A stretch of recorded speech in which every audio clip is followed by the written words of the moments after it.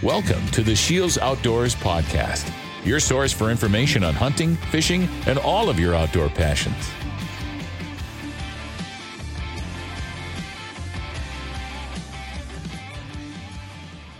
Scott, Mike, thank you so much for joining us for our first night of the virtual hunt series.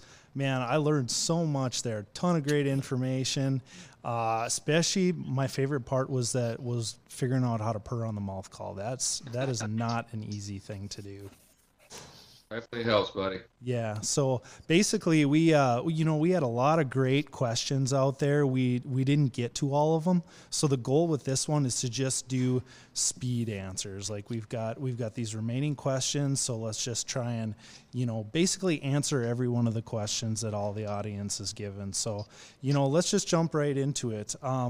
Mike, I'm going to start with you. So I know you're, hunting from down south, big into the woods. If you have an option to hunt field or woods, what's the situation where you prefer one over the other? I'm going to go with the woods. That's where I feel comfortable, and that's where turkeys are in fields and woods. The edges are great, too, because you've got the best of both worlds. When you've got the field edge and the woods, that's the best of both worlds, really. But woods, I'm going to go to the big timber and use my woodsmanship and my skills to maneuver and get set up. Woods all day long. Mm-hmm. Great answer. So, Scott, this one's for you. Chirping with a mouth call. Do you use it? How do you do it? What was the question? So the question from someone from the audience is, how do you do the chirp with a mouth call? Probably the wit. I don't know what call that is. You're probably talking about that little whit and whine you're doing. Yeah, I don't. Okay. We can improvise. Yeah. The whine and the bubble cluck, if you will, is done by just breathing the word bubble cluck, breath the word wit. You're throwing a little bit of air, a little burst of air across the reeds, and you're extenuating the T in wit.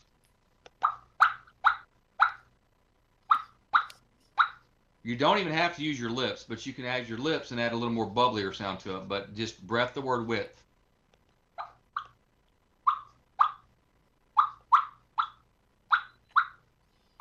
And that's the bubble cluck. The whine, the easiest way to teach it is to find the sweet spot on the call.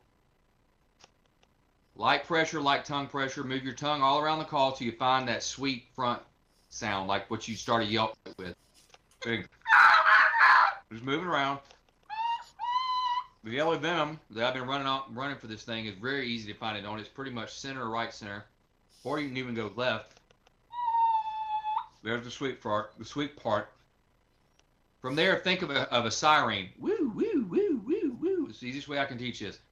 And all you do is drag the first note of the siren note out, woo, and then do a regular siren note, woo, woo, woo, woo, woo. That's the easiest way I can teach people that really have probably never heard it in the wild, because you got to be real close to hens to hear it. So you drag the first one out, and then you run the regular siren rhythm in the second two.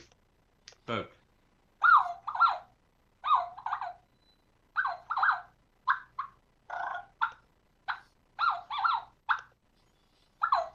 There you go.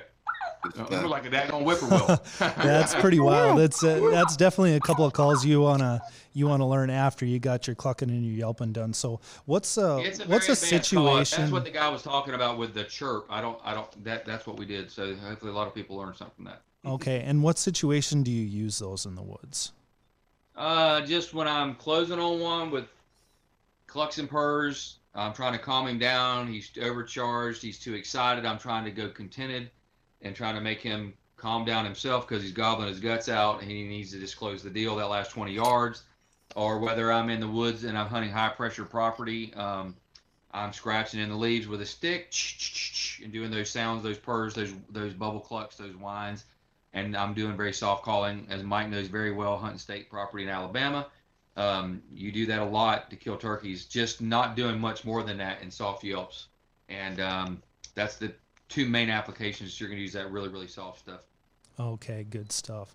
So, Mike, this one for you. how many calls do you use during a hunt, and how many turkeys do you try and sound like? Well, let's try and take this from a perspective of like a beginner, or like been hunting a couple of years. What's a good number of calls to have in your pocket, and how many turkeys are you trying to sound like? Basically, if you're talking a basic guy, I think he needs to learn just that, the basics, the clucks and purrs, whether it's on the cluck and purr pot call of their choice, box call. I would want them to be as proficient as they could with those mouth call, just simple mouth call, simple V cut, 2.5, 3 reed mouth call, something they can just put in their mouth and start learning to do what Scott does. But then just be conservative. But I'm trying. If I was a beginner, I'd be worried about one thing and trying to be as good at it as I could. And I'd be learning how to be a good cluck and purr, little soft yips. I would not try to get advanced if I'm a beginner. I don't go out there and try to be Scott Ellis or Mike Pentecost or whatever, somebody that's killed a lot of turkeys and got a lot. I'm going to go out there and entertain myself, and try to engage the turkeys. I'm not trying to sound like a multiple set of hens as a beginner. You're going to get yourself messed up and to forget what you're all about. You're trying to think. Scott and I and others, there's a lot of that's got a lot of experience out there. That's a different world, and that's when we're engaging the turkey that we're really messing with, and we're trying to sound like multiple turkeys and using different devices. Back to your point, beginner, something easing into, have different toys to play with, different tools. I mean, right. And have fun, but pay attention to one and make sure you're doing it right till you get some meat and potatoes in your pot. Mm-hmm. Yeah, and of course the precursor to that is the woodsmanship. Woodsmanship. I mean, if I could bottle that, that's what I tell guys all the time. I wish I could bottle that up and sell it to you, but you can't, man. It's an earned art and a skill, and it basically you learn it by you. Mm-hmm. You just need to spend time. You were hard working, just spending time, and basically woodsmanship dies with you. Yeah, and I'm gonna tell you something. After being in my current situation, some people just get it, or they never, ever, ever do get it. I think it's really something there's the hunter gene and the gatherer gene. Some people have it and some people don't. And I mean, they never get it. So God bless you if you know how to walk in the woods and learn how to set up and learn how to be still, learn how to be patient, and learn how to identify different things that you're seeing in the woods during a hunt, whether it's part of the rut or part of the spring hunt or whatever.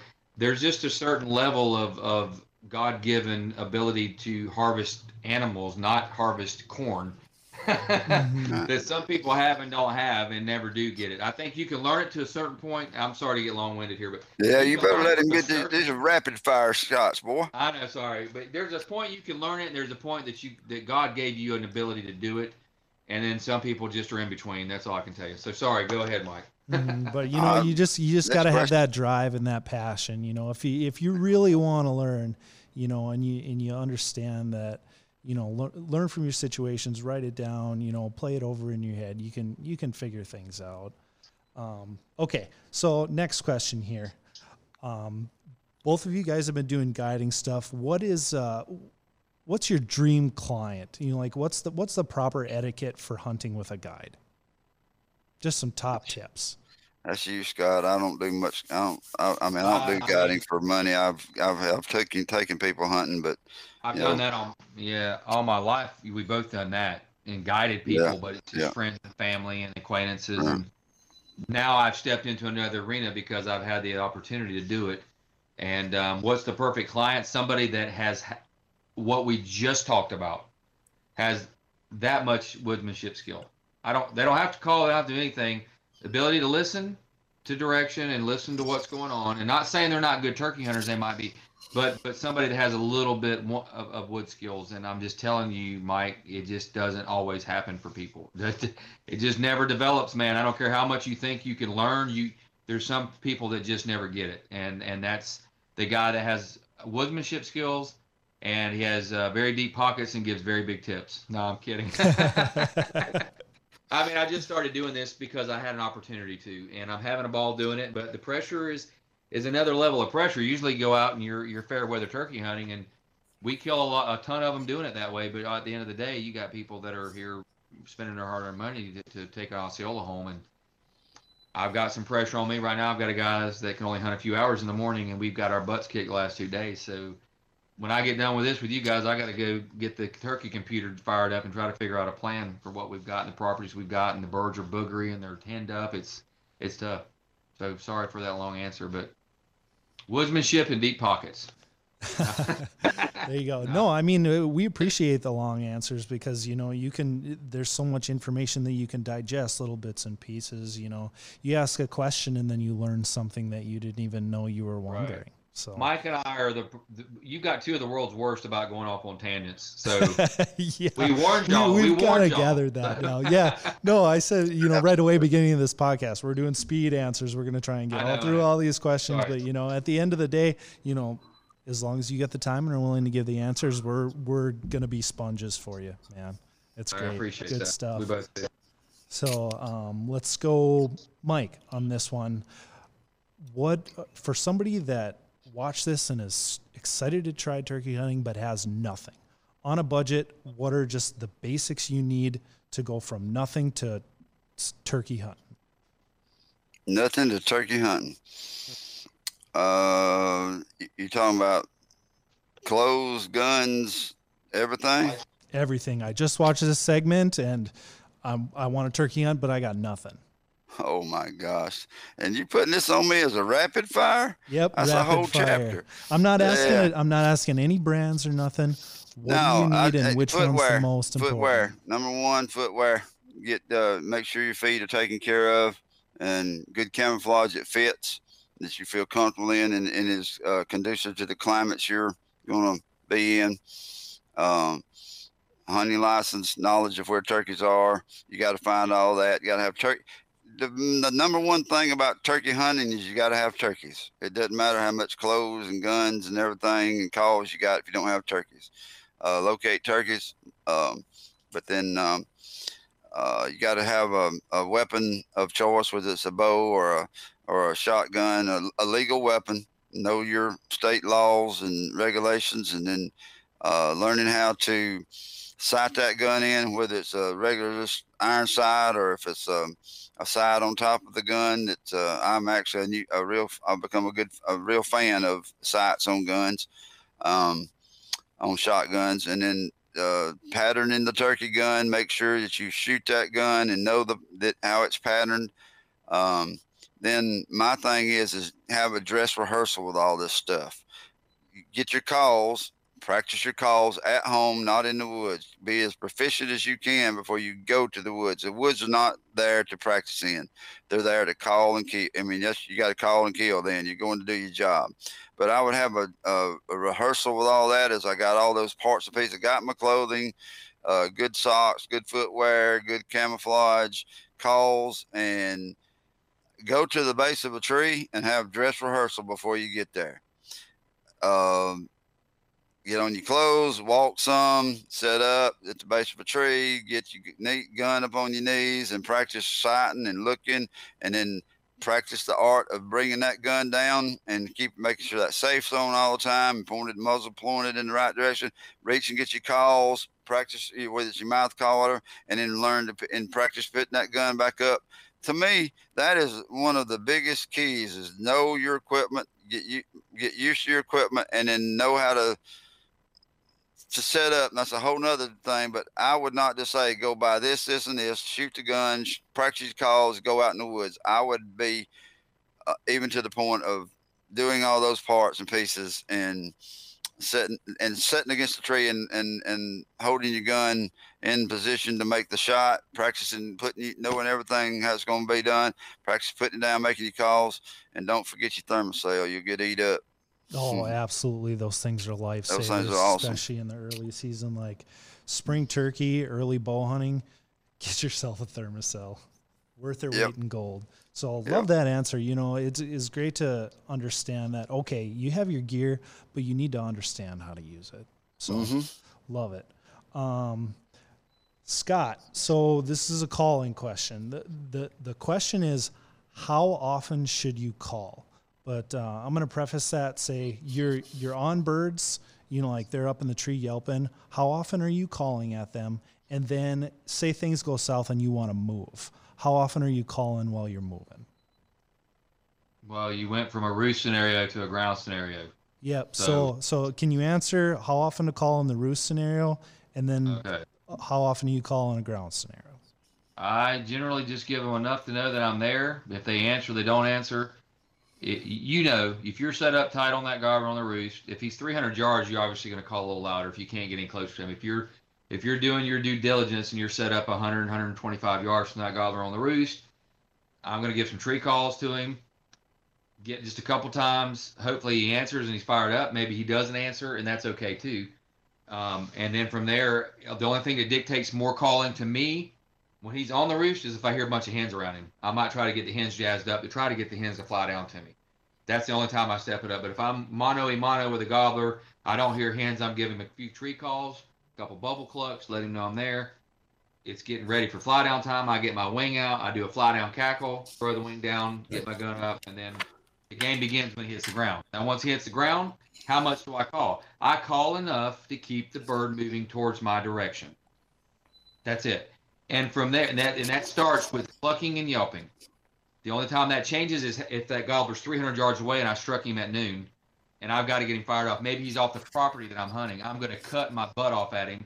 I'm going to yelp aggressively and loud, and I'm going to try to get him sucked in there because I can't do anything different. If I can move tighter to him, I'm going to be less loud, less frequent, less aggressive, and I'm going to sit down on that bird. If I strike him, he's 125 yards.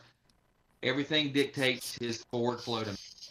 And it all starts with basic clucking and yelping. Don't throw all your tricks out on the table. Don't start clucking and purring and cutting and yelping, excited yelping and Jake yelping and fighting. It's in phases and steps. If all you got to do is yelp that turkey up with 10 sets of yelps and he's in your lap and you kill him, then good job. But if he starts hanging up, slowing down his progression, then I'm going to maybe step up my calling. I'm going to get more excited. I might shut down my calling and say nothing for 20 minutes. I might get middle of the road calling. I might go into clucking and purring. I might go to scratching in the leaves and clucking and purring. I might go to repositioning on that turkey. So at the end of the day, call enough to keep him moving forward. Use the basic stuff. Don't pull your tricks out of your bag until he starts hanging up and acting squirrely. Mm-hmm. Fair enough? Yeah, that makes perfect sense. Just read your birds. Okay. This question's on ground blinds. I know you guys have said that you don't use it a lot. You use it for kids and stuff. Will you set up a ground blind in the wide open, or do you feel you need to brush it in? Ground blinds are with turkey hunting. They can be in wide open. They don't. It doesn't affect them. It doesn't matter.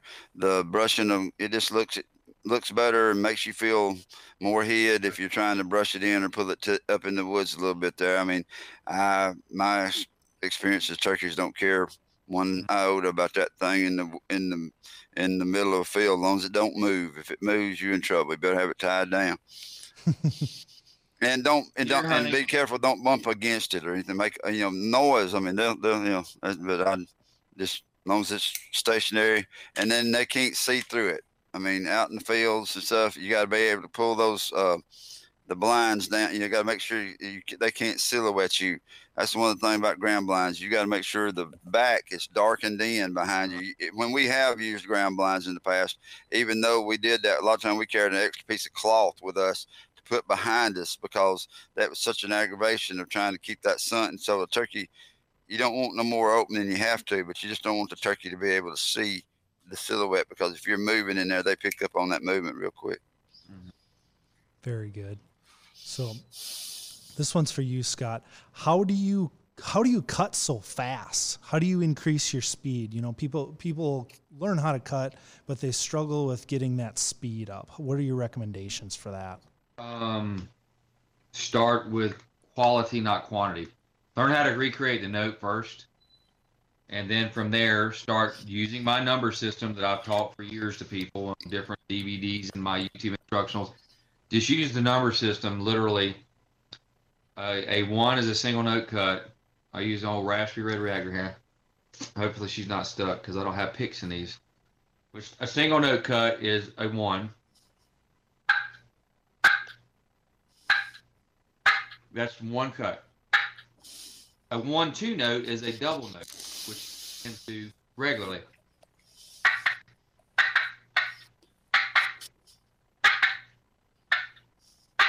So from there, you're going to go, you just draw it out on paper. I used to do this. 1, 1, 1, 1, 2, 1, 2. There's a little cutting sequence. And then from there, just start doing those over and over in your head until you get that rhythm ingrained in your head. Single note.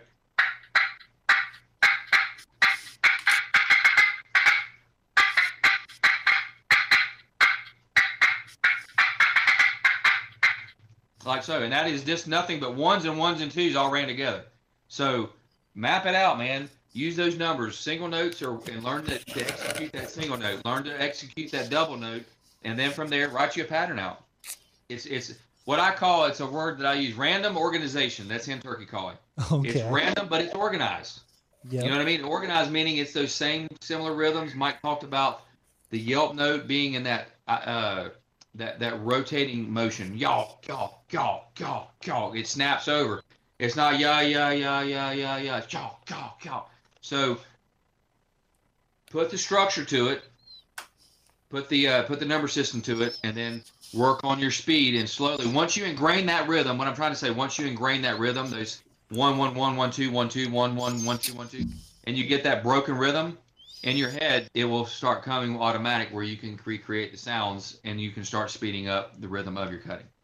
Okay, that makes sense. One question though was like when you're doing your 2 cuts, does your mouth come to a complete close to break off that sound, or is it still partially open? I teach a lot of people just to cut with their tongue, because most people never grasp the ability to. Most people can't get that coordination, so I just say use your tongue. So I'm not even closing my mouth all this. It's just my tongue trapping the air and creating that little condensed yelp note. This goes in. I'm not going to get long-winded, but this goes into a cut note is nothing more than a yelp note condensed, and she's just popping that her larynx to make that cut note. So at the end of the day, just work on getting the actual short bursts of air, and just use your tongue. You don't have to use your lips and coordinate both of them, and you can go a lot faster with just using your tongue. 90% of people can just go.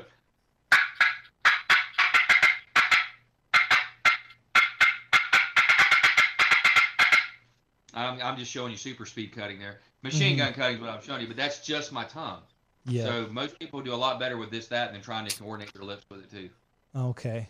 Good answer. You just made that look way too easy, by the way. A little bit of practice. I got fast twitch muscles too.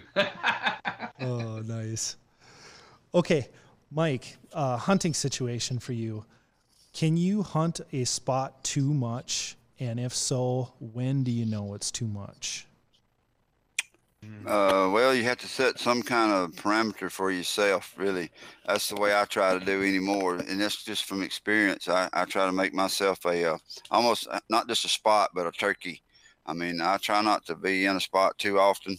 The first time I want that turkey to hear me, I want to kill him. And if I don't, then, I've got a kind of a written rule that if I can't kill him in 3 days, I need to leave him and go on somewhere else and enjoy the woods and a different turkey. But can you? Yes, I think you can. I know some guys that stayed on one turkey all season long, and if they're happy with that turkey and they get him, that's good. And if they're happy with their hunting and they don't get him, that's good too. It's all personal preference. You don't always have to have the bag limit or whatever, but or if you can get more than one or whatever. But I mean, can you overdo a place? Absolutely. Listen to what Scott's telling you. And the turkeys are boogery. That's because they've been people coming in, calling to them, shooting into the group. Multiple gobblers may have came in, one got killed, and now they're, that's making them more weary and more spooky and everything. So can you hunt a place too hard? Yes, you can. I try to get in and get out, but I mean, I hunt 99% public ground, and there's somebody walking and calling those ridges all the time. So you just got to up your game as far as your woodsmanship and your ability to call. Great answer. So, I mean, I guess that pretty much covers the list of questions that we had from our customers. Do you guys have any closing advice for people out there that are excited to get in the turkey woods? Go enjoy it. I mean, go, do what we've been talking about. To me, and just get you some calls and something that you enjoy and can become efficient with. Get you the gun, the ammunition, the clothes, and find some places to hunt. And if you want to do decoys and blind and whatever's good for you, man, go enjoy it. Get out there and enjoy the outdoors, and share it with people. Take kids hunting and fishing. Start new people to the legacy that is turkey hunting, because if we don't, it will go away. And the other thing I'll say and add to Mike's stuff is, and this is after guiding now for the first time with people that are unfamiliar with their weapons and their shot shells and their chokes, pattern your turkey gun. I have had 2 of the 5 guys that I've had in the camp use my gun, because one guy missed 2 times. The other guy was so unsure about what he was doing. I said, just shoot my red dot on my Winchester. And so 2 of the 6 birds that I've been on this last 9-10 days, whatever, was with my gun. People, take the time to put the choke in the gun and take it and put it on paper. Find your point of impact. If your point of impact is not true, put adjustable sights or put a optic on it. Do the turkey that justice. Now, don't wing or maim turkeys because you were too lazy to go out and pattern your gun and find out what it really do. There's so much more to the science of shotgunning turkeys and where that gun is going to shoot and how effective and what the effective range of the gun is as well. So that's my disclaimer for the night. Pattern your gun, put it on paper, know what your weapon will do. Mm-hmm. Great advice. At the end of the day, it's really all about respect, respect for the land, respect for the animal. Hunting is such an amazing hobby, and you can bring so much joy and so much excitement, but, you still have to respect everything out there. Yep. And be safe. First and foremost, absolutely. Be safe. Safety. Yep. Absolutely. Mike, Scott, thank you so much for your time and your words of wisdom. It's been great. I wish you guys both best of luck in the turkey woods this season. Yes, sir. Mike, you too.